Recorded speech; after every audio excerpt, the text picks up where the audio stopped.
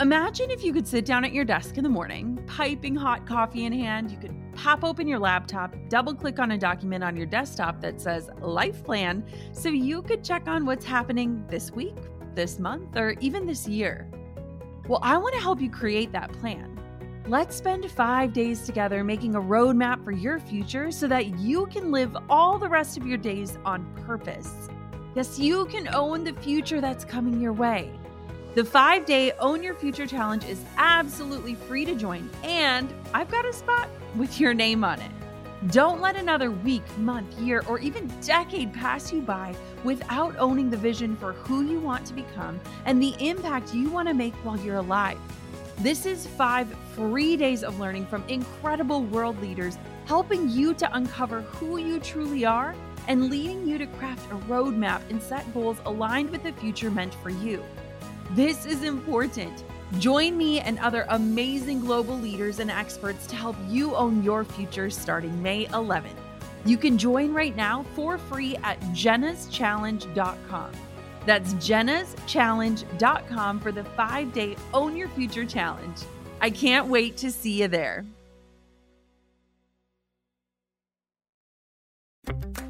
Emotions aren't actions. Emotions are signals telling us that we need to choose an action. Hey, my name is Jenna Kutcher, and I am obsessed with all things business, marketing, numbers, and helping you to navigate both the messy and the magical seasons of this thing called life. I'm a small-town mama who took a $300 camera, grew a successful photo biz, and now I work from home and run a 7-figure online business. I teach you the tried and true secrets to building a career you adore. Shy away from the real talk? No way. Money, hardship, growth, loss, and marketing are all topics we discuss here. Think of this as your one-stop shop for happy hour with a gal pal mixed with business school. Pull up a seat, make sure you're cozy, and get ready to be challenged and encouraged while you learn. This is the Goal Digger Podcast.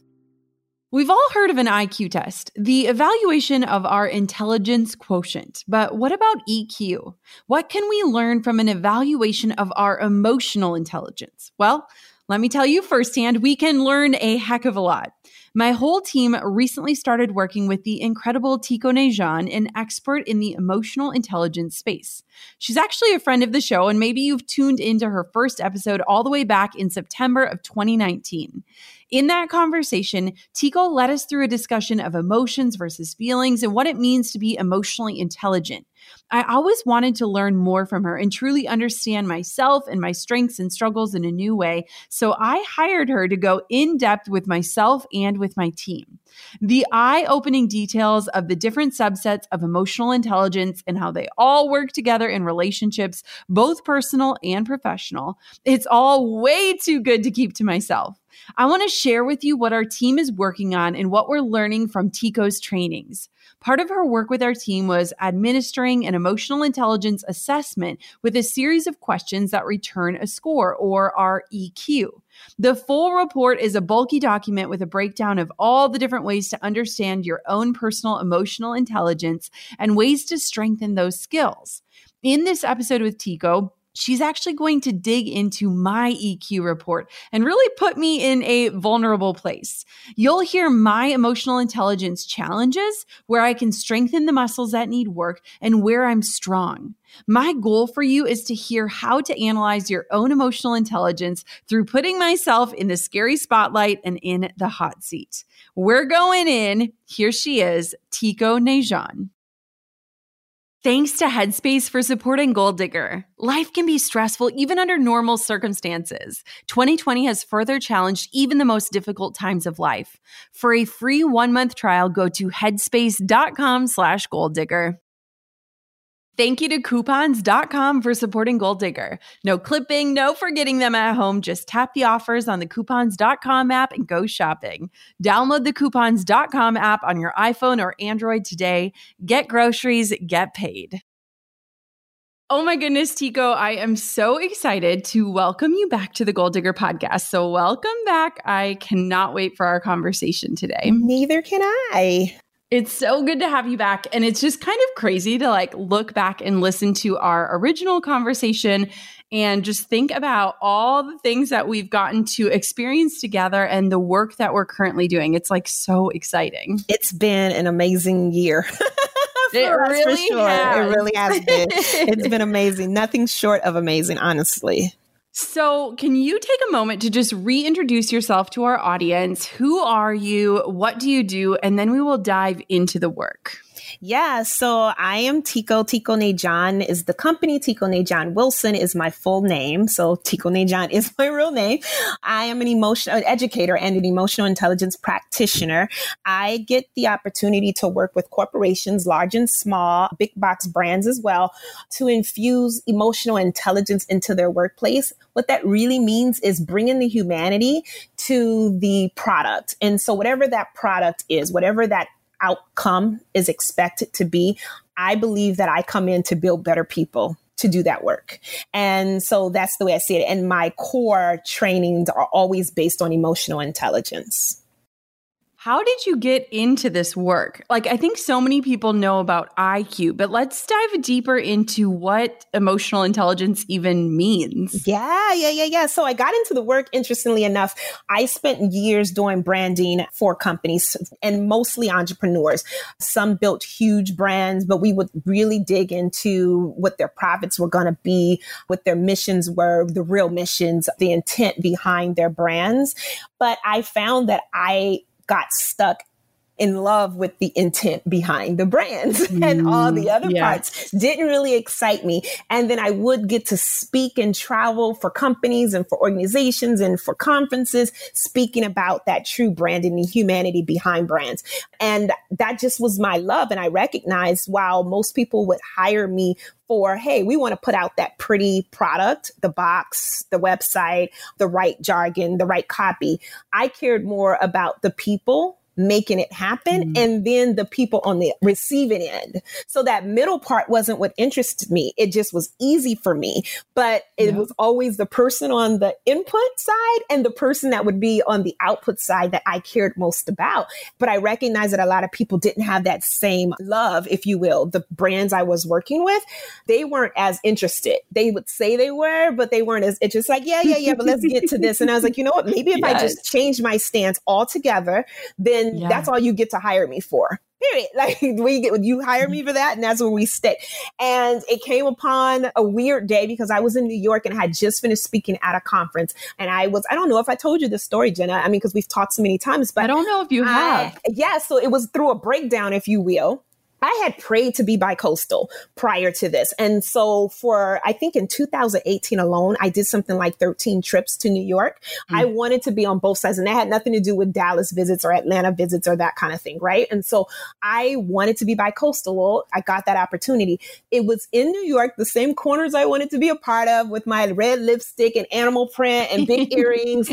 It was on one of those corners on a hot June, a day after a conference, that I stood there and I just felt so out of place, like not in love with my work. And I remember to myself then that I had said when I became an entrepreneur, you're doing this because you're going to wake up every day and love the work. And I had fallen out of love with the work. The boundaries weren't there anymore. I felt like people were in it for different reasons. I felt like I was pushing a false narrative, which we'll talk about that one day later, of everybody wanting to microwave success. I felt like I was helping to push that narrative, and it was just uncomfortable for me. And in that moment, I believe in God. I heard him tell me, hey, you have to quit. And I was like, quit? And he's like, no, quit right now. And I'm like, right now? And now I have tears falling while I'm standing in New York on a busy corner. And I'm like, no, you have to quit right this second. And you have to call 5 people and tell them. And so I went down my list. My husband is the last on the call. That's a whole nother conversation. Again, that's a whole nother conversation. But because he's my analytical partner, like he brings reality to everything, I knew I didn't need him. I started with the best friend who's going to say, okay, are we having a midlife crisis? We're not. Okay, you're good. Boom, quit. So I quit. And then I sat still for what was supposed to be 30 days off social media, just really searching, what am I supposed to be doing? And I wrote down everything, Jenna, in this red journal. And I don't even journal, but I bought this fancy, if I was going to do it, it had to be really cute. And I bought this red leather journal that day, mind you. I walked in tears. I can't make this up. I walked in tears, and this is going to lead us to the emotional intelligence, because it was me being aware of what I was feeling, but I didn't even know that in that moment. I walked to a Barnes and Nobles. I bought a red leather bound journal, and then I walked to Shake Shack and I bought food and a shake. And then I walked to my hotel room. And by then I had already let everyone know that I was going to quit. The next morning I woke up and I started writing in this journal every idea. I was like, what do I want to do? And I had asked myself a couple of questions. One of them were, what is it that you can see yourself doing forever? And then another one was, who do you want to see your work? In other words, who do you want to impact? Not the numbers of how many people see it, right? But who do I want to impact? Like, who do I really care that they're touched by my work? And those were two of the most important questions. And then it turned into, and how much time do you want to spend doing it? Yes. And from there, I was like, you're going to always be a teacher. That's my calling. I've been a teacher for all of my life in some form of fashion. I actually taught formally and professionally in the classroom. I shared with your audience before, 10 plus years. I taught third grade, fifth grade in algebra. And so teaching is just my norm. And I knew I did not want to give that up. But then I was like, that's what you want to lean into. You want to teach it forever. And then I just did my research on what is this that I care so much about when it comes to humans. So my minor, I should say that my undergrad is in sociology. And I've always, even when sociology was not, everybody's like, wait, what do you do with a sociology degree? Interestingly enough, I get more LinkedIn messages for somebody who says, I have a sociology degree. One young lady just hit me up. She's doing her master's and she wants to interview me for her dissertation. But sociology was my undergrad. And I always cared about how influence impacts people, which is how I got into the branding. Like, how does not just influencers, but how does influence impact how people think, how they purchase, how they buy, how they live, how they love, all those things. And I settled on understanding how our emotions work. And then that led me to the path of emotional intelligence, full-time, full-fledged. And so the other part of my weird self, I said, I have to do this training and certification. So it's called a level B practitioner. So I'm actually certified to give the exams, which we did, you and I together. I'm certified to give the exams, and it's a tedious process, but you have to have a secondary degree. My master's is in education. So I said, you know what? I'm going to go get certified now so I can actually, be a practitioner on top of teaching the skill sets. And I hopped on a plane, Jenna, to Canada. And oh my God, I did. I hopped on a plane because virtual learning is not my friend. For every tab open, I'm pretty sure, and for every hour, there would be a new Amazon delivery. So I said, I need to go do this in person. So I flew to Canada, stayed for a week, did my certification, and voila, now we're here. And this has been my path for emotional intelligence. So telling you what emotional intelligence is. In a nutshell, it's really us as humans, being able to tap in real time. Real time is so important in this. Being able to tap in real time in what we're experiencing and how those experiences are shaping our feelings and our emotions. It's being able to say, this is what's happening to me in real time, and I feel this way about it. But it doesn't stop there. It also includes social intelligence. So it's our interpersonal relationships with other people, and not just the people in our home and our families and our work and our jobs, but even at Starbucks drive-through, or Starbucks isn't paying us, so forget them, whoever. But it's really being able to be in tune of their emotions as well. So whoever it is you're having an interaction or exchange with, it's being able to recognize the emotions and feelings they may be experiencing in real time. And then the third component of that is being able to choose a behavior that best suits the situation or the experience. So what is the outcome? So it's constantly being on your toes about, I feel this way, I think they feel this way, and here's what I want to happen. That is my simplified definition. Yeah, no, I love that. And I'm just smiling to myself because I'm remembering like our first conversation, and you bring this up often where do you remember when I used to be like, I like to separate my emotions from my business and from my work, and work is work. Let's talk about that, because I think that through your work and just being aware of what emotional intelligence is, people can really evolve and get more in touch with their emotions. And I think a lot of times, especially for women in business, emotions are almost seen as weakness or something that you want to hide or conceal. So let's talk about that a little bit. What are your thoughts? Oh, here's my favorite thought here lately. I almost want to coin this. I'm going to do research around it, but for now, I don't care how it spreads. I want this word to spread. So people may steal it and post it. That's fine. But emotions aren't actions. That's my thing. Emotions aren't actions. Emotions are signals telling us that we need to choose an action. Emotions are these little things going off in our head, like doo doo doo doo doo doo. Something's going on in you, around you, or happening to you that wants your attention and wants you to decide something about now. So when I think about emotions in that way, it frees me up from saying I'm too emotional or charging someone else with being too emotional. It's saying, hey, this is a human response to an experience. And in this human response to an experience, I get to actually choose a behavior that suits the experience. Once we see it that way, then we can get out of this funky mud of women are too emotional, or you can't bring your emotions into work, or know how to separate work from life. Like, I mean, now think about it. We're in a time where people are realizing there's no such thing, especially working from home, right? So for entrepreneurs, working from home may have been your jam for a cool minute. But since March, it's become everyone's way of life, you know, for the most part. And with that, you don't get to separate home from work too much, especially if you have children. You're now doing homeschool. You're now, you know, the tech. I'm like literally the tech assistant or the tech advisor. I'm IT in my home right now. Why do we decide to get both of the kids a MacBook now? They're like, and then I'm the only one that uses Mac in the house. My husband, he uses a PC, so everything's on me. How do I cut and paste? How do I screenshot? Like my poor 11-year-old. How do I screenshot? The teacher said take a screenshot. I'm thinking she did in the middle of class. Duh, like, you know. But all that to say, like, we don't get to separate home and work anymore. And so that to me is a telltale sign we were doing it wrong in the first place. We were forcing something that was not actually human on us, which was to compartmentalize our lives. And when we compartmentalize, then what we're telling our emotions to do is be one way here, but don't be this way there. And how dare you be passionate about something over here, but you're supposed to somehow be able to cut the switch on to be passionate over here. And that's just one emotion, you know, but that's trust, shame, all those emotions. We try to compartmentalize those and like, oh, this is only good for this place when they're all safe. All emotions are safe unless they're toxic. Yep. You know, what's funny, and I've told you this a few different times, but things that kids are being taught these days, I'm like, where was this when we needed it? But even on like Sesame Street, they're talking about like, it's okay to be angry.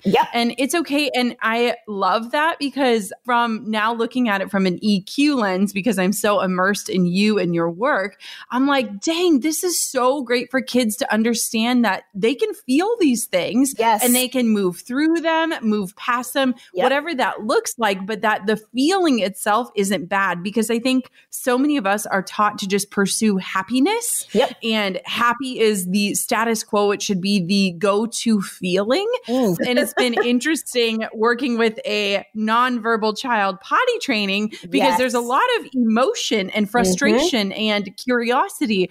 And so I'm having to be so in tune with those feelings because there aren't words. And gosh, I'm just like, Tico is like in my ear literally all day and all night. It's amazing. And if people knew how much I do get to be in your world for real and then subconsciously, right? Like I'm now in your world business-wise and then subconsciously in your world because you have to hear my mouth all the time. Like you're not just seeing my posts. And so when you said about that happy, it's interesting because I posted something recently and I said that peace of mind cannot continue continue to be, I'm paraphrasing because I don't remember the way I actually worded it, but it cannot continue to be our high. It has to be our sober place. And what I mean by that is it has to be the place we land, because happiness is usually the goal, right? You've never heard someone say, I will have so much peace once I make this much money, or I'll have so much peace once I find this person to love me. We usually say, I'll be happy when, but happy is a mood. Yeah. Happy is an actual emotion and feeling. It's a mood. And we have to be able to know that it's not going to always stay that way, which means it's not a constant. No emotion is a constant. Yep. So while that's one of our core emotions, happiness, sadness, fear, anger, surprise, disgust, those are the 6 core ones that we have out of the myriad of emotions we share.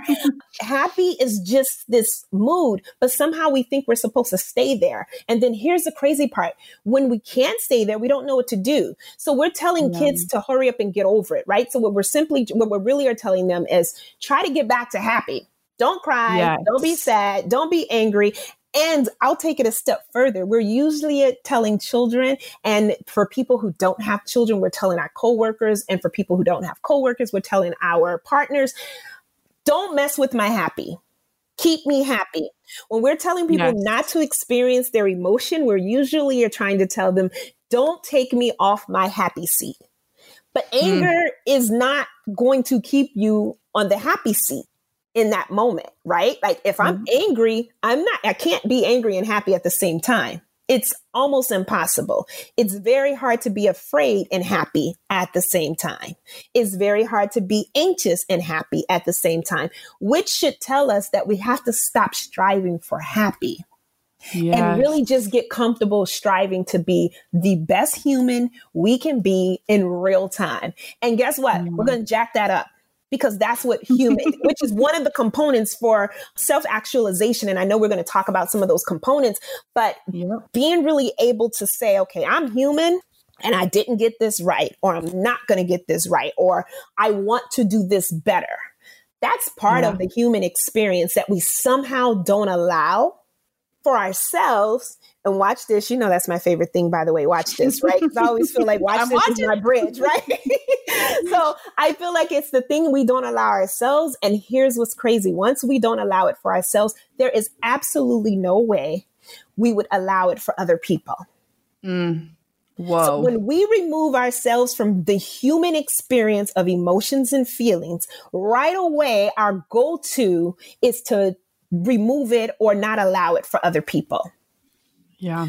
So you don't get to be human and mess up if I don't allow my own self a place to mess up. You don't get to be happy if I don't allow myself happy. You don't get to be anxious if I don't allow myself anxiousness. You don't get to be angry if I don't allow myself to get angry. Do you see how that works? Like we have to allow space for the things that's going to happen. There's no such thing as not being angry. And I'll tell you, the emotions we have, and we did this in one of our trainings with the team, when the emotions we have are no different. That is the one thing that actually connects us to the next human, regardless of anything else that we look at, race, gender, size, any of those things. Our emotions are what connect us. So happy for me is happy for you. Not what makes me happy, but happiness would show up the same. Anxiousness would show up the same. It won't be the same thing that causes anxiousness, right? But anxiousness would be the same thing between Tico and Jenna, who are from 2 different worlds, 2 different backgrounds, like 2 different planets almost, right? You know what I mean? When you really think about what people use to say what should connect you. For me, I start and I try to make companies and the structures inside of companies and the cultures that exist inside of companies start with, well, what does connect us? And those are emotions. Oh, that is just there's so much to unpack in that. And it's so good. One of my friends was voice texting me the other day and she was just really fired up and frustrated about something. And I took a line from our training on empathy and I said, I know that I have never experienced something like this, but I know what it feels like to feel left out, or I know what it feels like to feel frustrated. And I just want you to know, even though I've never been in the situation you're in, I honor that frustration. And it was like, it was almost like I pictured like us standing in this like crevice between us, and we built that bridge. Yes. And it was just so cool because I was able to lean on like what we have been learning, which we can talk about. But it was just cool because it was like, I get that I don't understand this, but I also know what that feeling, that emotion feels like. And I'm really sorry that you're sitting in that, you know? And that's, you know what? So if I can tell you about the empathy piece really quick. So what you just said is key. I personally believe empathy is, if not the core emotion that would make us better, it is definitely one. If so, I would say is second to self-awareness. Okay. Yeah. That's just my personal belief in my research and my study. I think empathy is the key for us being better humans. And you know, my tag is better humans. I just want to build better people, better humans. And so I believe empathy is the thing. And here's what you just described. You just helped me to a T, because most people will give a blanket definition of empathy being to be able to walk in someone else's shoes. And I say, no, that's where we might have the disconnect, because your shoes don't fit me. They might, but chances are they don't. It's being able to walk alongside you while you're in your shoes and remembering what it felt like when I had shoes similar. Yeah. So if it was similar to if I had shoes that was similar to yours, so let's take shame, right? I don't know if someone is brought shame or shame is brought upon them because of, say, they experience a loss in love that they just knew was going to work out. And say they got jilted and left at the altar. How shameful could that be? But do you know how many people would readily respond with, he should have seen it coming. He should have seen that was going to happen. Or I'm sure there were signs. There had to be red, blue, and green, and yellow, and purple flags to say that this was not the person, right? Because that's where our judgment goes. As opposed to saying empathy or pulling on our empathy muscle, which would say, I have no clue what that feels like personally to be left at an altar. But I do know what it feels like to feel ashamed and to be in shame and to have everyone looking at you like, look at the mess you're in. I know what that feels like. And so because I know what it feels like, I'm leaving judgment off the table for now. And I first want to walk with you through it. Once you walk with a person, do you imagine what you can do in a walk? By the time you get to the end of that walk, there's all kinds of conversations to be had.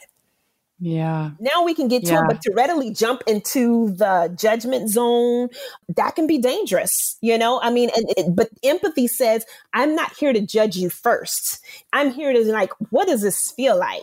And how would I want to be handled?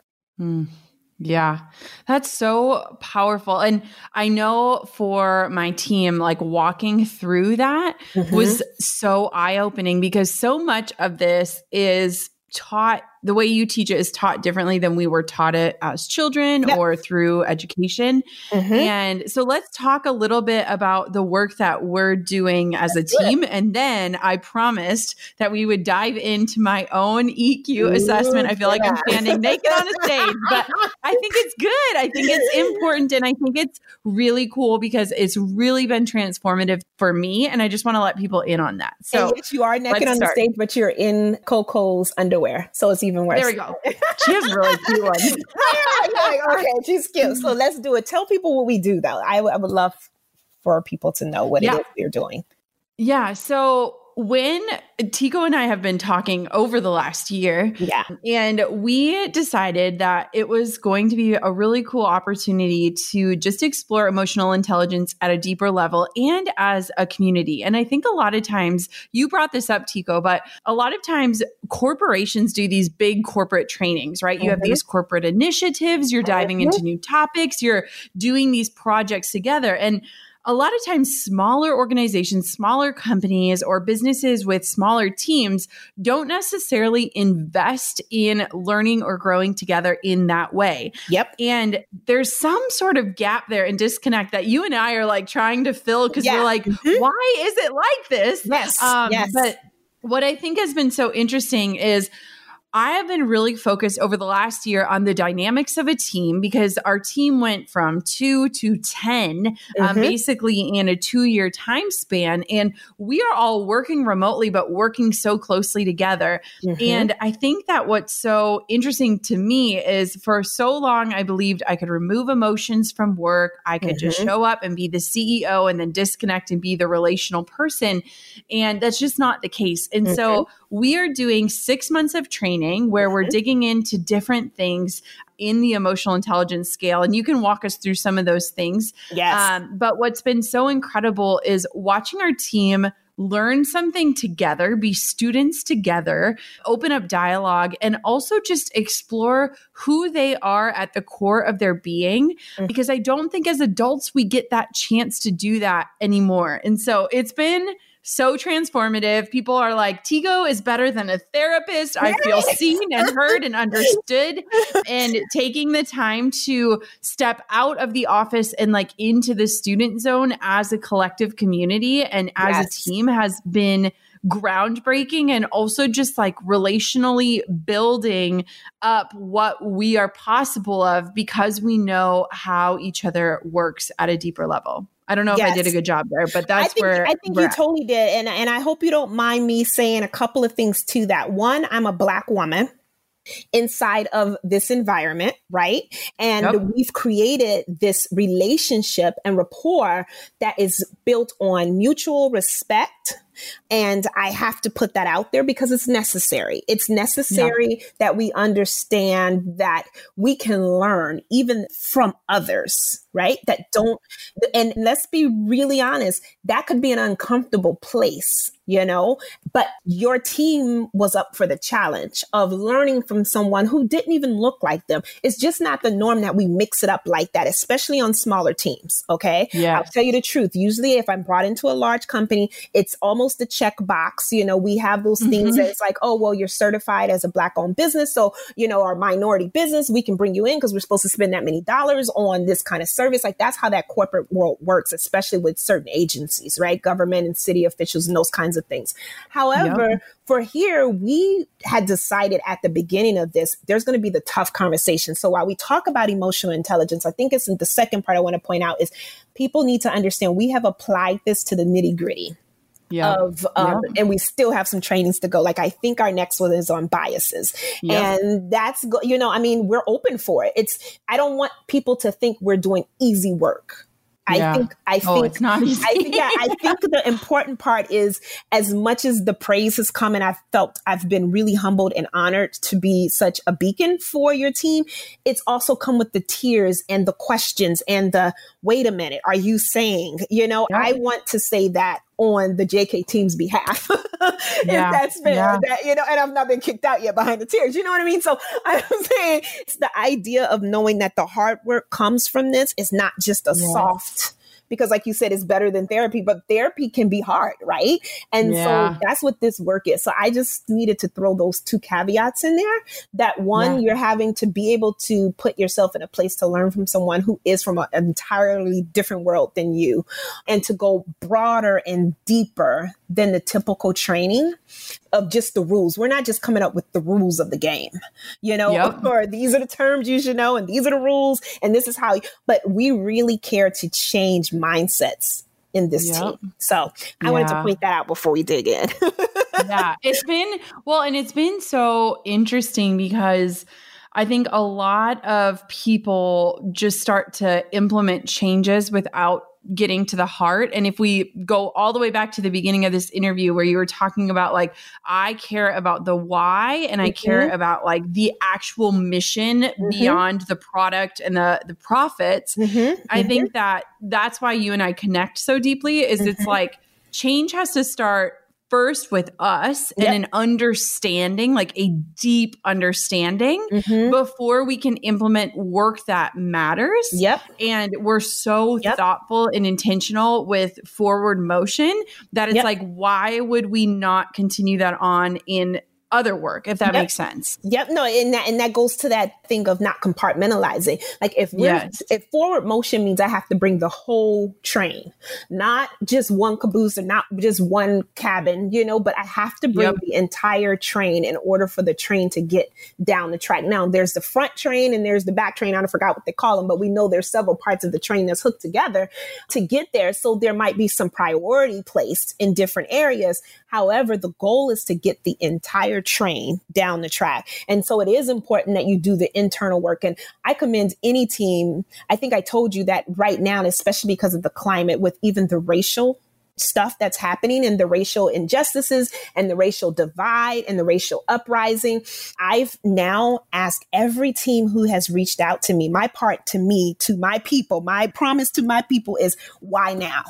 Yep. I need to know, why do you want to do this work now? And if you tell me it's because of some things that has happened, right? There's plenty of companies that have seen, whether it's from COVID or the racial injustices, to be honest with you, we've seen so much. My question is why now? Because the why matters. And if it's just to fix something, then we have somewhere else, some place to start. Now, while I won't say no, depending on the company, we have another starting point. It's just not to fix it. And so that's that intent you talk about, like really going back to the why behind the purpose, the meaning, the values of it. So, yeah. Yep. Listen, I don't care who you are. No one likes paying more for something when you can use a coupon and pay less, right? Extreme couponers are my heroes, and so I'm working on my coupon game with coupons.com. Find it in the Apple App Store or Google Play right now and get access to hundreds of cashback offers on brands like Starbucks, Tide, and Pepsi. Like, it doesn't matter where you're getting your groceries or your household items either. These cashback offers from coupons.com can be redeemed almost anywhere, even with grocery delivery services, which are key right now. You can tap on the offer to activate it, go shopping, submit your receipt in the app. Voila, you're on your way to cashback, and there's no waiting for a minimum payout either. I activated a cashback offer for Ben & Jerry's non-dairy ice cream and some Edge shaving cream for Drew. When he got back from the store, I just took a picture of the receipt with my phone. Now I've got $2 coming back to my PayPal account. It's so simple. Download the coupons.com app on your iPhone or Android today. It's completely free and totally easy. Again, download the coupons.com app today on the Apple App Store or Google Play. Get groceries and get paid. Hey you, how are you feeling? Take a moment to check in with yourself. 2020 was a test we didn't see coming, and this year more than ever, I'm grateful for tools that help me check in and understand what I need to feel my best. One of my favorite tools for this is Headspace. Headspace is your daily dose of mindfulness in the form of guided meditations in an easy-to-use app for whatever your situation may be. Overwhelmed? Headspace has a 3-minute SOS meditation for you. Need some help falling asleep? Headspace has wind-down sessions that I'm a personal fan of. Headspace even has morning meditations you can do with your kids. Headspace's approach to mindfulness can reduce stress, improve sleep, boost focus, and increase your overall sense of well-being, and it's all through clinically validated research. Headspace is meditation made simple. Head to headspace.com/goaldigger. That's headspace.com/goaldigger for a free 1-month trial with access to Headspace's full library of meditations for every situation. This is the best deal offered right now. Head to headspace.com/goaldigger today and get a free 1-month trial.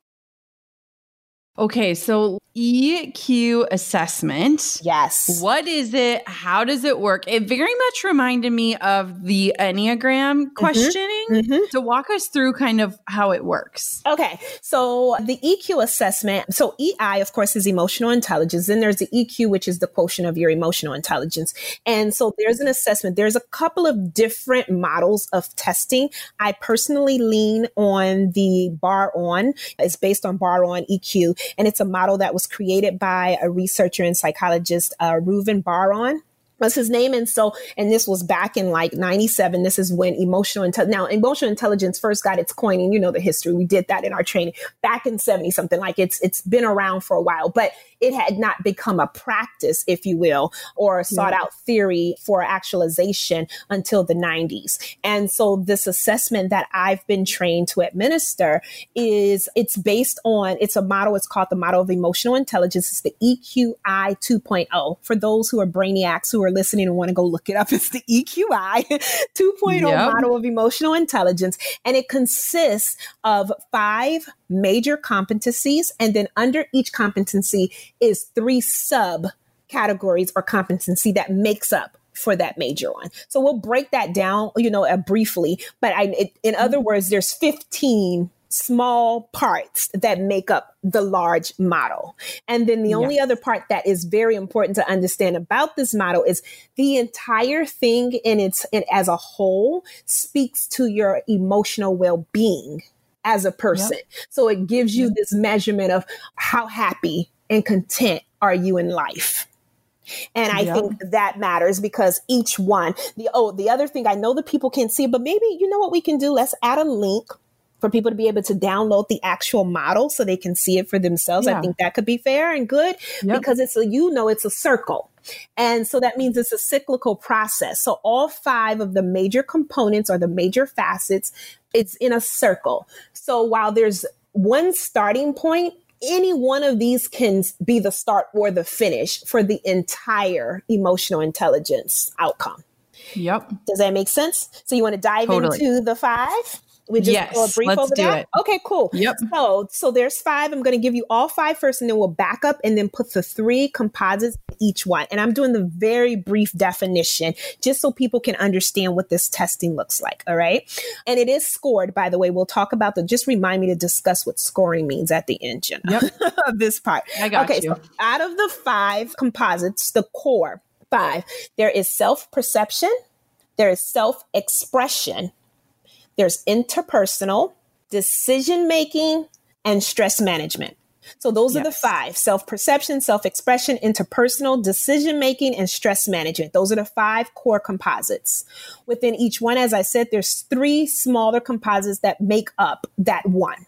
So under self-perception, here's your 3. There's self-regard, and self-regard means respecting myself. And we usually see that as self-confidence. And, I say usually because when I teach it, it's like I kind of come for what we think self-confidence is, right? And so it's first self-regard. That's what we call self-confidence. And it's the respect we have for ourselves. The second composite or the second subcategory for self-perception is self-actualization. And this is the pursuit of meaning or self-improvement. So this is actually, who am I for real and where do I need to grow? And I want to throw this in. When we say, where do I need to grow? It's also, what do I need to get rid of? What behaviors, what toxic thoughts, what emotions that don't serve me, what habits, what have I built up as a norm that I may need to get rid of in order to improve? So self-actualization is really actualizing self, saying, in order to be my best self, I must do X. And then the third one is emotional self-awareness. Now, this is different than self-regard and respecting oneself. And it's even different than just being self-aware. It's being emotionally aware. It's understanding our own emotions. So understanding how happiness plays out for me, how fear plays out for me, how sadness plays out for me, and on and on and on. It's understanding it on not just a deeper level, but on a personal level. So we can understand what an emotion is, but it's important that we understand it when it relates to ourselves and our own behaviors and our own thought patterns. And then our own interactions with other people. The next one, the next large composite is self-expression.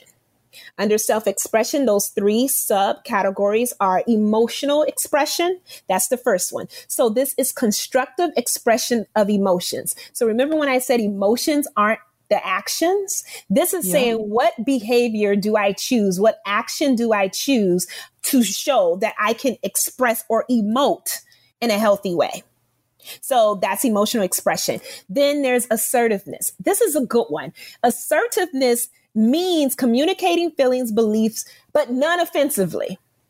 And I say this is a good one because oftentimes, especially as women, we've been taught to associate, said or unsaid, assertiveness with being bossy, with being loud, with being in control. We've also associated assertiveness with confidence, which you notice they separate those two, right? Because they're not the same. Assertiveness just means I'm able to speak up and hold to my belief, not in a rowdy way, not in a destructive way, not in a way that's loud and superior, not in a way that makes me right and makes you wrong. It just means that I can be heard. Doesn't mean I'm not open to hearing you. It means I can be heard too. And then the third one for that is independence. Independence, now this one's interesting.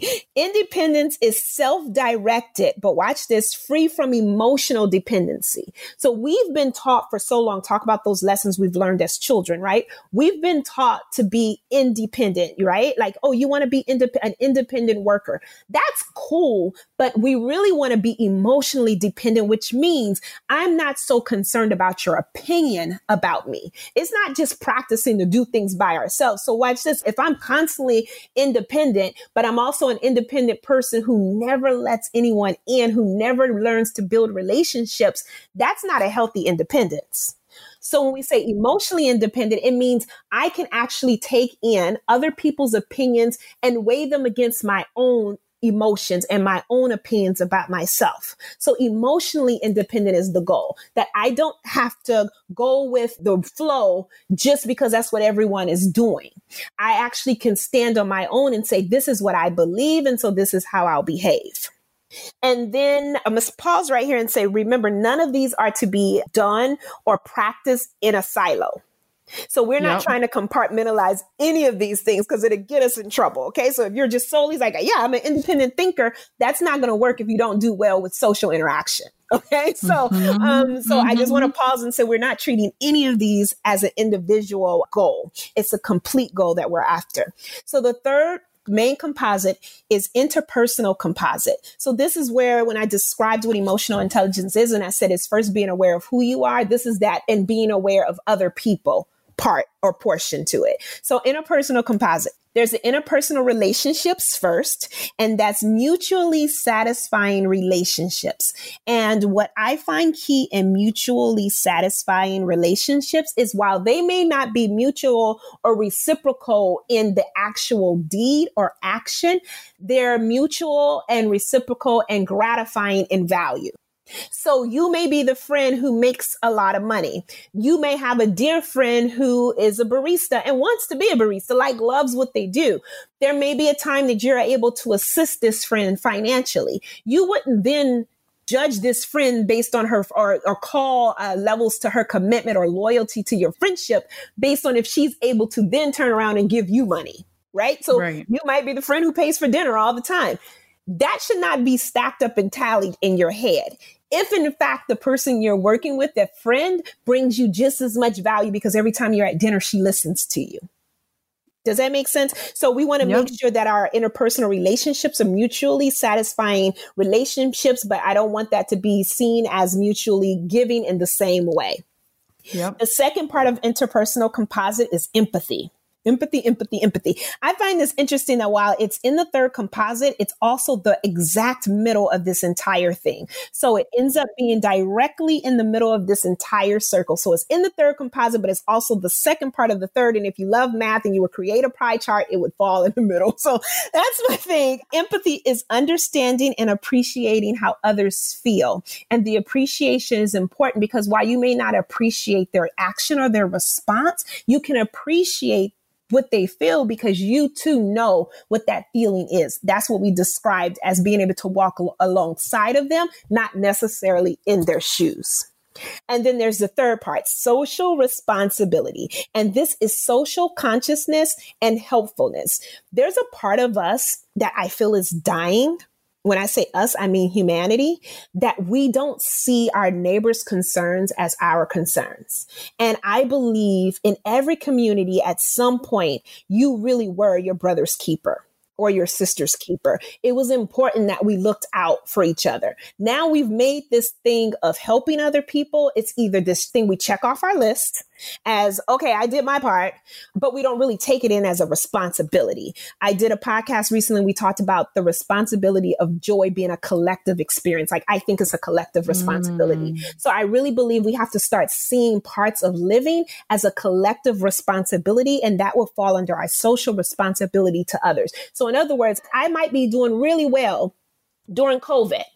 I might not have children at home whom I have to, and I think we can refer to COVID because even if it passes at some point, it will be marked in history, right? As a big time. Yes. So should somebody listen to this podcast in 15 years, they'll still know what COVID is. So I'll use it as an example. You may be doing well and thriving during COVID, but you should not be thriving past the level that you don't remember there's someone else who's not thriving with you.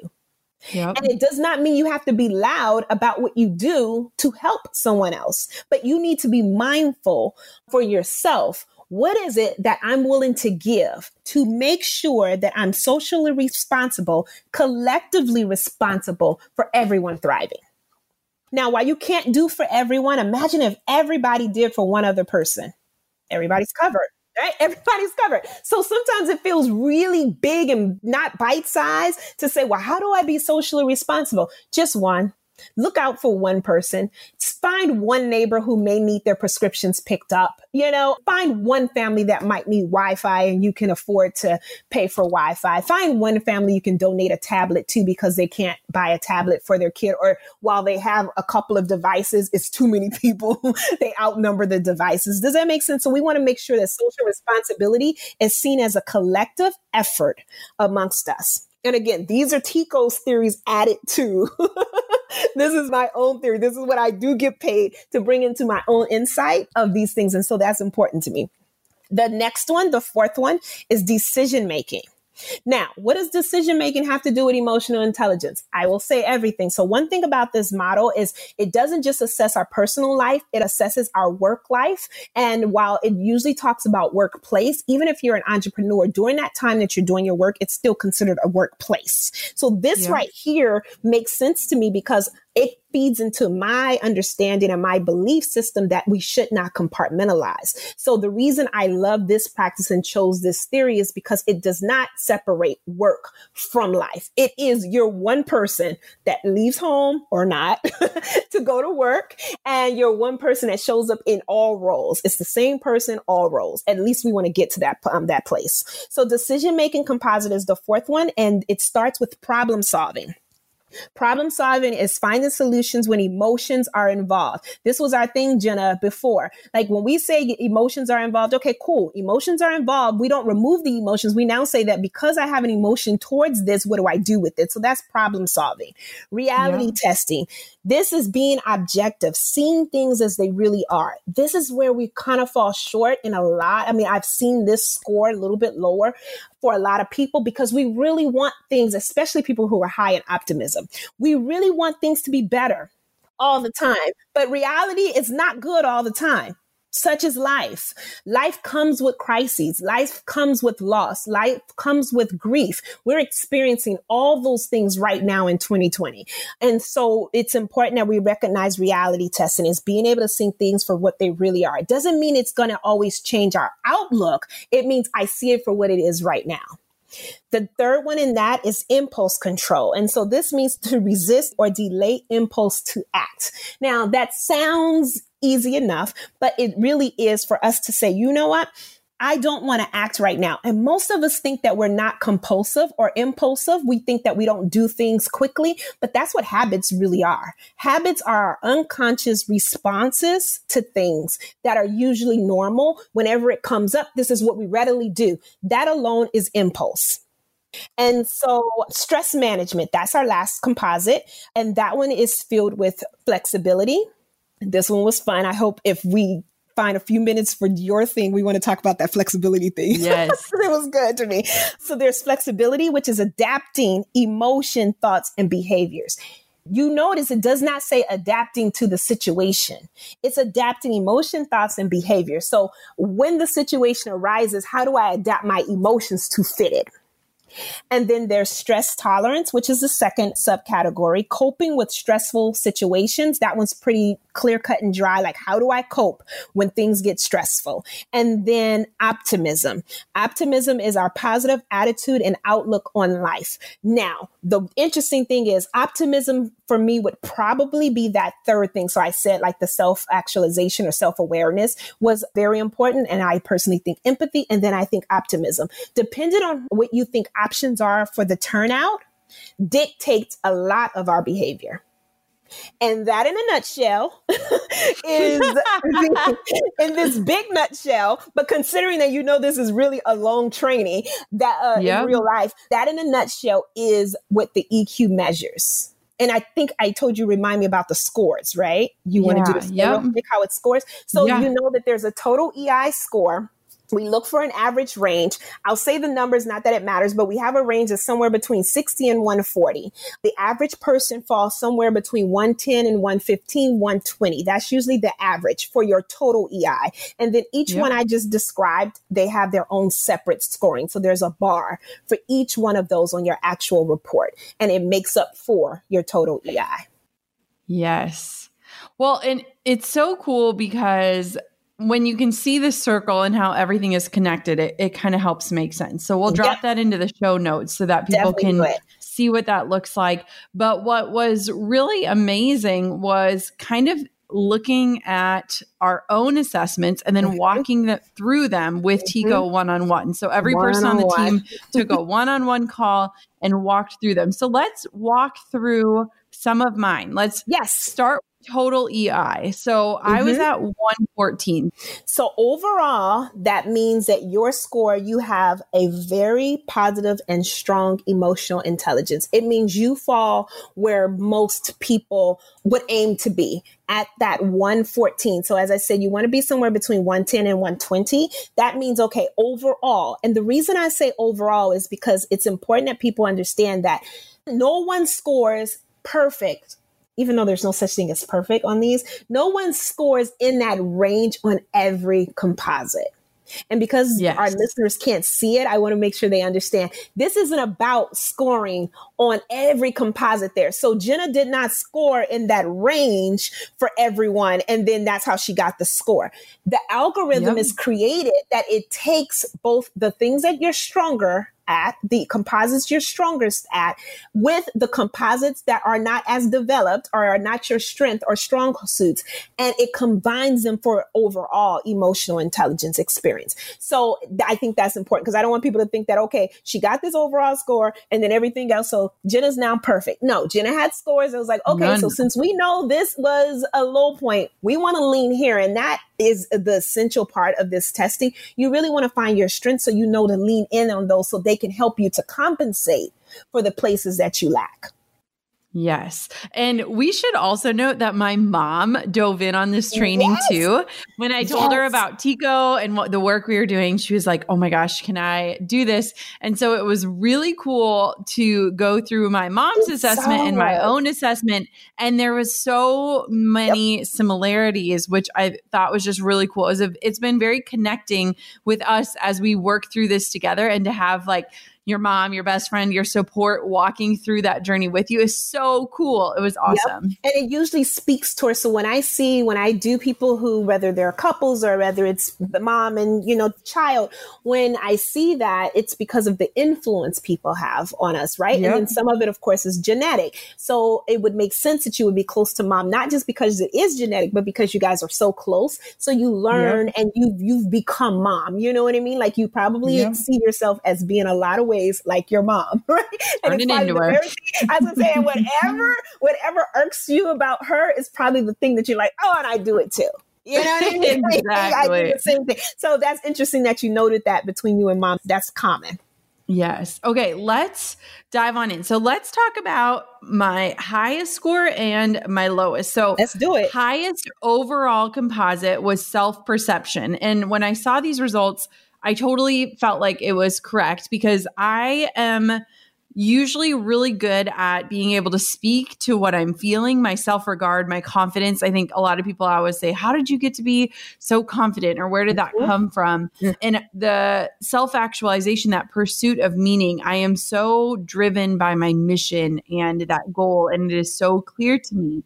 So that totally made sense. Is there anything you want to touch on that one? I felt like that was like Boom. I think it's spot on. And so let's just tell them what the 3 scores were inside of, since they're listening and they don't get to see it all, like your actual report. So while your score for self-perception was your highest, right? Yep. Inside of there, you had self-regard, which was 113, self-actualization, which was 122, and emotional self-awareness, which was 108. So that's proof that it's not about just all of them being high. So emotional self-awareness is where not understanding our own emotions, yours was a little bit lower. So that would be the strongest suit. But overall, it's the confidence. So while Jenna understands she has a high self-regard and the self-confidence, and you respect yourself, you also have self-actualization, which was really excellent. You are open to learning. Jenna is open to, hey, I need to know more about myself so I can get this better. And so it's not that you go through life thinking, I don't want to be wrong or I don't want to mess up. It's if I do mess up, I have to look at this. Like you're kind of charged with this consciousness that says, I have to do better at this. But emotional self-awareness is, okay, maybe you don't understand, which makes sense because like you described a minute ago, that you had gotten so used to compartmentalizing. I'll be interested in what that score would be in another 6 months, right? Because now that you know, okay, you're not supposed to just disregard your emotions when something arises. I wonder what that score would be. Yeah, I'm excited. I will have to do like another assessment later just so on. We can see what this looks like. Yeah. Okay, so my lowest score at 106 was interpersonal. And this has been something that I've been super challenged by you. And it's made me just look a lot deeper at life, at relationships. So inside of the interpersonal composite, there are interpersonal relationships, which was my lowest response by far at a 94. Yes. Which is mutually satisfying relationships. My empathy was actually decently great at 110. And then social responsibility, which is social consciousness and helpfulness, 112. So that interpersonal relationships, mutually satisfying relationships, let's talk about that because that was my lowest of lows. And I'm not saying that in a negative way. That's just no, you're right. No, what we know that wasn't the strength. That was not where you would lean into readily to say, okay, this is Jenna's strong point. Okay. So it's not your anchor. And when we say that, if you notice, it's because of the interpersonal relationship that caused that overscore. And so we dug really deep, Jenna, into where is it that it comes from that you don't have the mutually satisfying relationships. And if you don't mind me sharing, we discovered and uncovered that Jenna relies on very sturdy, old, stationary, and I don't mean old in a negative way, but relationships that have history.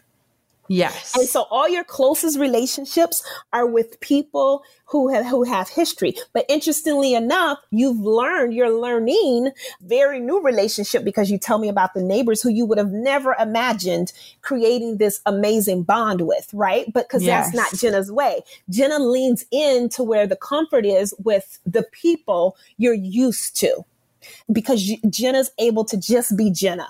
And if we could also add that because Jenna didn't really plan this part of Jenna, it was not necessarily the part of Jenna you planned, right? Of course you wanted success. Of course you wanted to meet goals. Of course you wanted to have something to give to your daughter, but you didn't know what it was going to look like, right? And so it took on a life of its own.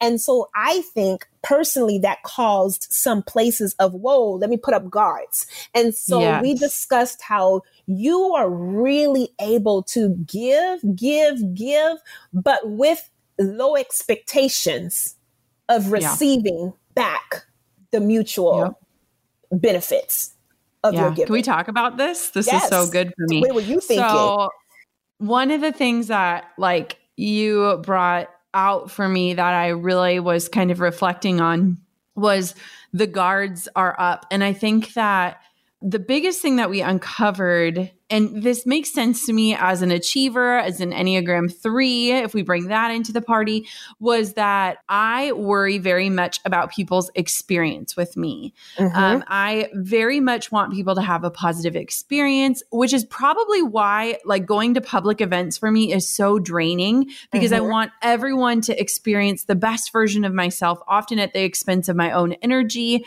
and my own like self-care. And so events exhaust me. But I also, what you brought out for me that like very much opened my eyes is that I tend and like to be in the position of being the giver because I hate feeling like I owe someone something. Like I have an actual problem with feeling like someone did something for me and I cannot repay them this instant. Like I've had that issue with money. Like I never like owing anything. I hate loans. And I have had to do a lot of like uncovering, like, where did this come from? But it was so funny because after you and I dug into this, 2 days later, Drew and I were on a bike ride.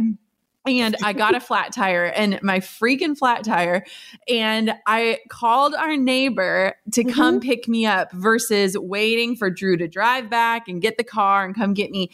And I was like, I need to get comfortable at asking for help without being able to offer anything.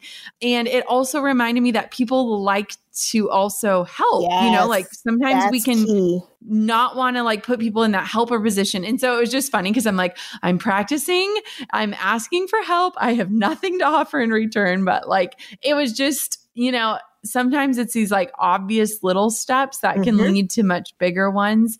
And yeah, I mean, it was just very eye-opening that I don't always have to be and put myself intentionally in that position of being the giver, I can also receive. And especially, I remember us getting into, especially to reinforce negative thoughts you have about people showing up.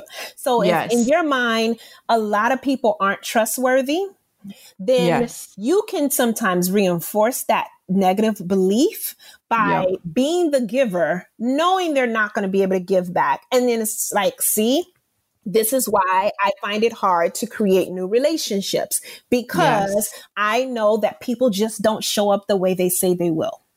And another thing about this thing is we talked a lot about it being a balancing act, right? So a huge part of this theory is that not one of these work by themselves. So when you look at, when we talk about balancing and we look at interpersonal relationships, that could be lower, believe it or not, because of your flexibility score. And that flexibility pointed out so much. So you just described that you like events exhaust you, right? So Jenna is a very planned person. And one of the things we unlocked with the team who's very on it, I mean, strategy and strategic and systemized 101, right? Is that flexible. Most people are like, oh, I'm flexible. And then when I taught what flexibility was, and then if they saw their scores, like, oh, maybe I'm not. So it's easy for us to say we're flexible in situations we've planned and can control. But it's not. So it's like, oh, yeah, we can push that recording off because we need to do this, right? That might feel like flexibility.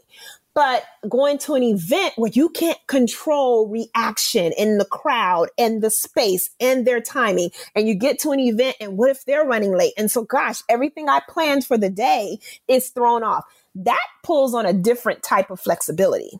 Because it's no longer your plan. It's no longer in your control, which is interesting that your flexibility was at a 102. And that's just one of the ways where this thing works to intersect one composite or one subcategory with another. Right. And I remember on the call when you were like, okay, raise your hand if you think you're flexible. And then like all of us were like, and then we like pull open the results and we're like, oh, wow. And like some people were angry. Like they were like, I thought it was flexible.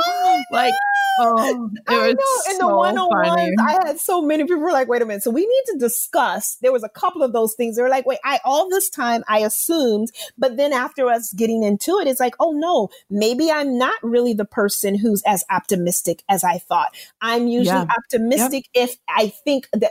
So we talked about the this. Outcome will be. Yes, there you go. Your optimism is 113, but we had some people who scored low. And I want to say this for your audience, because I bet you there's people who are listening and in their mind, oh, I'm always optimistic. But there's a difference between no matter what happens, I believe the outcome can be good versus I sure hope nothing goes wrong. And there's some people who are living in high stress because they're trying to keep everything intact. And then they will call that optimistic. So when I see scores that are lower in person who readily says, oh yeah, glass is always half full. Matter of fact, it's always running over, even if it's empty. And then I see their score in optimism is low. Right away, I'm thinking, here goes somebody who's managing the optimist, who's trying to manage the situation. So I'm optimistic because I have it in control. But what happens if real optimism is being able to say, you know what? Regardless of what comes my way, I believe after dealing with the real emotions, right? Whether it's the grief, whether it's the loss, whether it's the mistrust, whether it's the shame, I believe after dealing with those things, whether or not it happens, I can now bounce back. That's true optimism. I think I have that. Even in like crummy circumstances, I genuinely can, look back on all the things that felt like life ending. Like, I can't believe this is happening. I'll never get over this. I can see that. And it was cool too, because I think my mom and I shared a very similar optimism score. That was great. Let's go back to my negative parts. Yes. Or my lower scores. Because one thing that I thought was not negative. One of the things that I thought was really interesting was while interpersonal pulled me down in the interpersonal composite, then empathy and social responsibility, so that understanding, appreciating, and social consciousness and wanting to be helpful were actually in the decently healthy range. And so let's talk about how you can balance, because I love how you teach us. It doesn't necessarily mean you need to fix something, but you can lean into those strengths to strengthen the overall composite. Yes. So here's the deal. Keeping in mind that what we're always practicing, at least with me, is how to tap in to the emotions, right? And so the way that this would work, just using those three composites or those three subcategories to the interpersonal composite is this. Interpersonal relationships was low compared to empathy and social responsibility. So we know your social responsibility, your care for others is there. Your ability to understand what others may be experiencing is there. So anytime something rises up, an emotion or an experience that's drawing on an emotion that creates for it a negative imagination for Jenna, when it comes to a relationship, we have to practice leaning into the strength. So if you know interpersonal relationships is not your strong suit, you lean into the empathy and social responsibility, not to make up for it, but to literally get you out of the place of, hey, so if I'm empathetic, why wouldn't I believe that this person can be empathetic too? If I am socially responsible and believe that it's my collective duty to be there for someone else, I have to believe that my worth exists for someone else to believe the same thing about me. So interesting you pointed out that story with your neighbor, right? I remember hearing a long time ago a speaker say that sometimes the person who's always like, oh no, don't worry, please don't do that, I got it, never wants to receive gift. You really don't see how sometimes you might be blocking someone else from doing the exact thing they were called to do. Yes. And so if this person is supposed to be a giver, and here you are always saying, no, no, no, no, you're essentially not just being gracious and humble and like, I don't want to be greedy, or I don't want to have people, or I don't want to owe people. You're robbing someone else of their purpose. Yes. And if you do that, that falls into that interpersonal relationship. We have to be considerate of what does me existing, my person, I'm saying me as if you could see me pointing, me, what is my existing in this moment? How does it feed into the existence of the other person right now in real time? Yes. Because again, it's not about us. So that's how you lean into the social responsibility. It's not just about me. It's about other people. So that says when it comes to me interacting with other people, I have to slow down just a minute and say, what could me opening up give to this other person? That doesn't mean you just do it, willy-nilly and free and just toss it out. But you at least want to start being a little bit more conscious of the behavior. That's so, so powerful. Before we wrap up, give an overall assessment of my EQ for people that are like, okay, so what does this all mean, or where are we going with this? Walk us through. So, like I said, this whole thing at the end of the day tells us about our personal well-being. And at this point, we are living in a time that self-preservation, and when I say preservation, I mean mental health, I mean joy and peace of mind, are important. So when you take this entire assessment, it tells us your well-being indicator. And for Jenna, you scored at 113, and that's your happiness score. And I'm doing open air quotes for happiness, right? Because we know what happiness really is, but it means how satisfied are you with life? The goal is to live a life that's satisfying, that's gratifying, that when I wake up, I'm happy to have to do. And when I go to bed, I'm grateful that I got to do it. So the goal is, and that should be in our work, in our relationships, and our parenting. We want to make sure we bring that same existence to the table in every arena of our life. So whatever hat you have to put on in that moment, you put on a different hat. And I've never heard myself say this, but I'm going to say it now. You put a different hat on the same person. So while we wear plenty of hats, especially women, right? We wear plenty of hats, but it needs to be the same person who wears a different hat. And that's what this emotional intelligence gives us. It says, I'm able to operate as a healthy and whole person, aware of myself, aware of others, and produce great outcomes. That is so good. I just have to say thank you for just the work that we're doing and the way that you're just uncovering so much for each of us. I think just as human beings, and especially as a mom too, it's been super eye-opening for me. I feel like we're able to take this and implement it in the workplace, but also just in our lives and with our loved ones. And I know that has just been so invaluable to the entire team. So many people are like, thank you for bringing Tico. But it's just been such a joy to get to go kind of on this path with you and to uncover and discover just new things about the way we are as humans and new ways that we can focus on being good humans. And so I just want to say thank you so much. And you know what, Jenna, maybe we'll come together. Listen, the last time we did our podcast, we put something into the world and it started. We said, let's just change the world, and that was in our off conversation after we hit stop on record. And Lord knows we had not planned on this happening, but it did. So I'm now putting something out there on air. Maybe we'll do something for your audience in the parenting realm, because that's so important to me. And some of my new consumer facing products and services I have coming out, I really want to do something with parenting. I really want to undo the lessons we've learned that we're subconsciously passing on, like just be happy, get over it, you're okay. So maybe one day we can come up with something that we do, because like you said, it speaks to parenting for sure.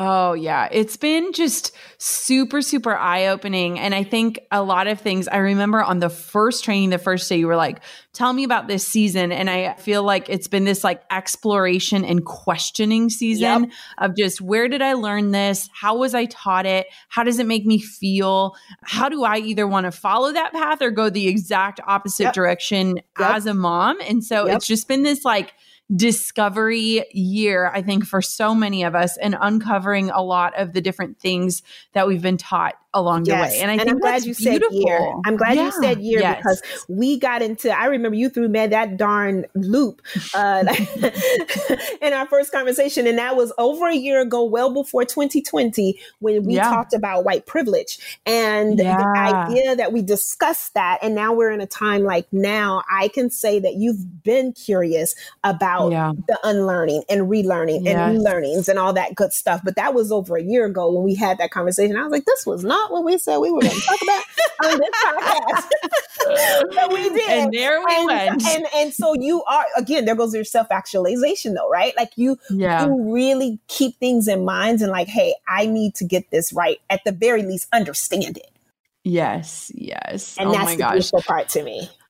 Oh, where can everybody find you and connect with you and learn more about you and your work? I know that everyone's going to be hunting and searching. So give us the easiest way to connect. The easiest way is everything is Tico Nejon, TIEKO NEJON TicoNajan.com. It's at Tico Najan. So social media is at Tico Najan. Website is TicoNajan.com. And then we have some fun stuff coming. So yeah, TicoNajan.com is where you'll find it. And Instagram is my favorite playground.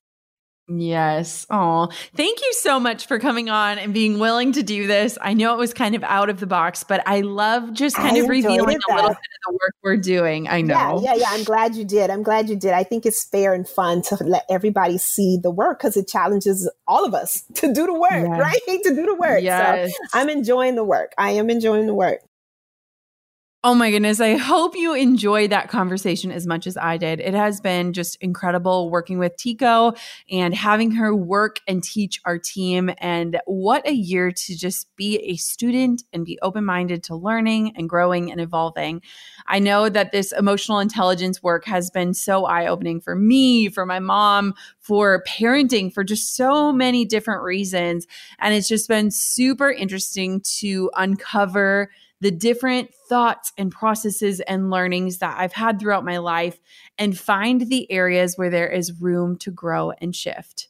I know the word of the year is pivot. We've said it 8 million times on this show this year, but pivoting into new learning has been one of the biggest hidden blessings in 2020. So I hope you enjoyed this conversation. For more information and for an illustration like Tico was talking about, you can head to today's show notes. You can always connect with our show notes at goaldiggerpodcast.com. And if you haven't already, make sure that you are subscribed to this show so that you never miss another episode.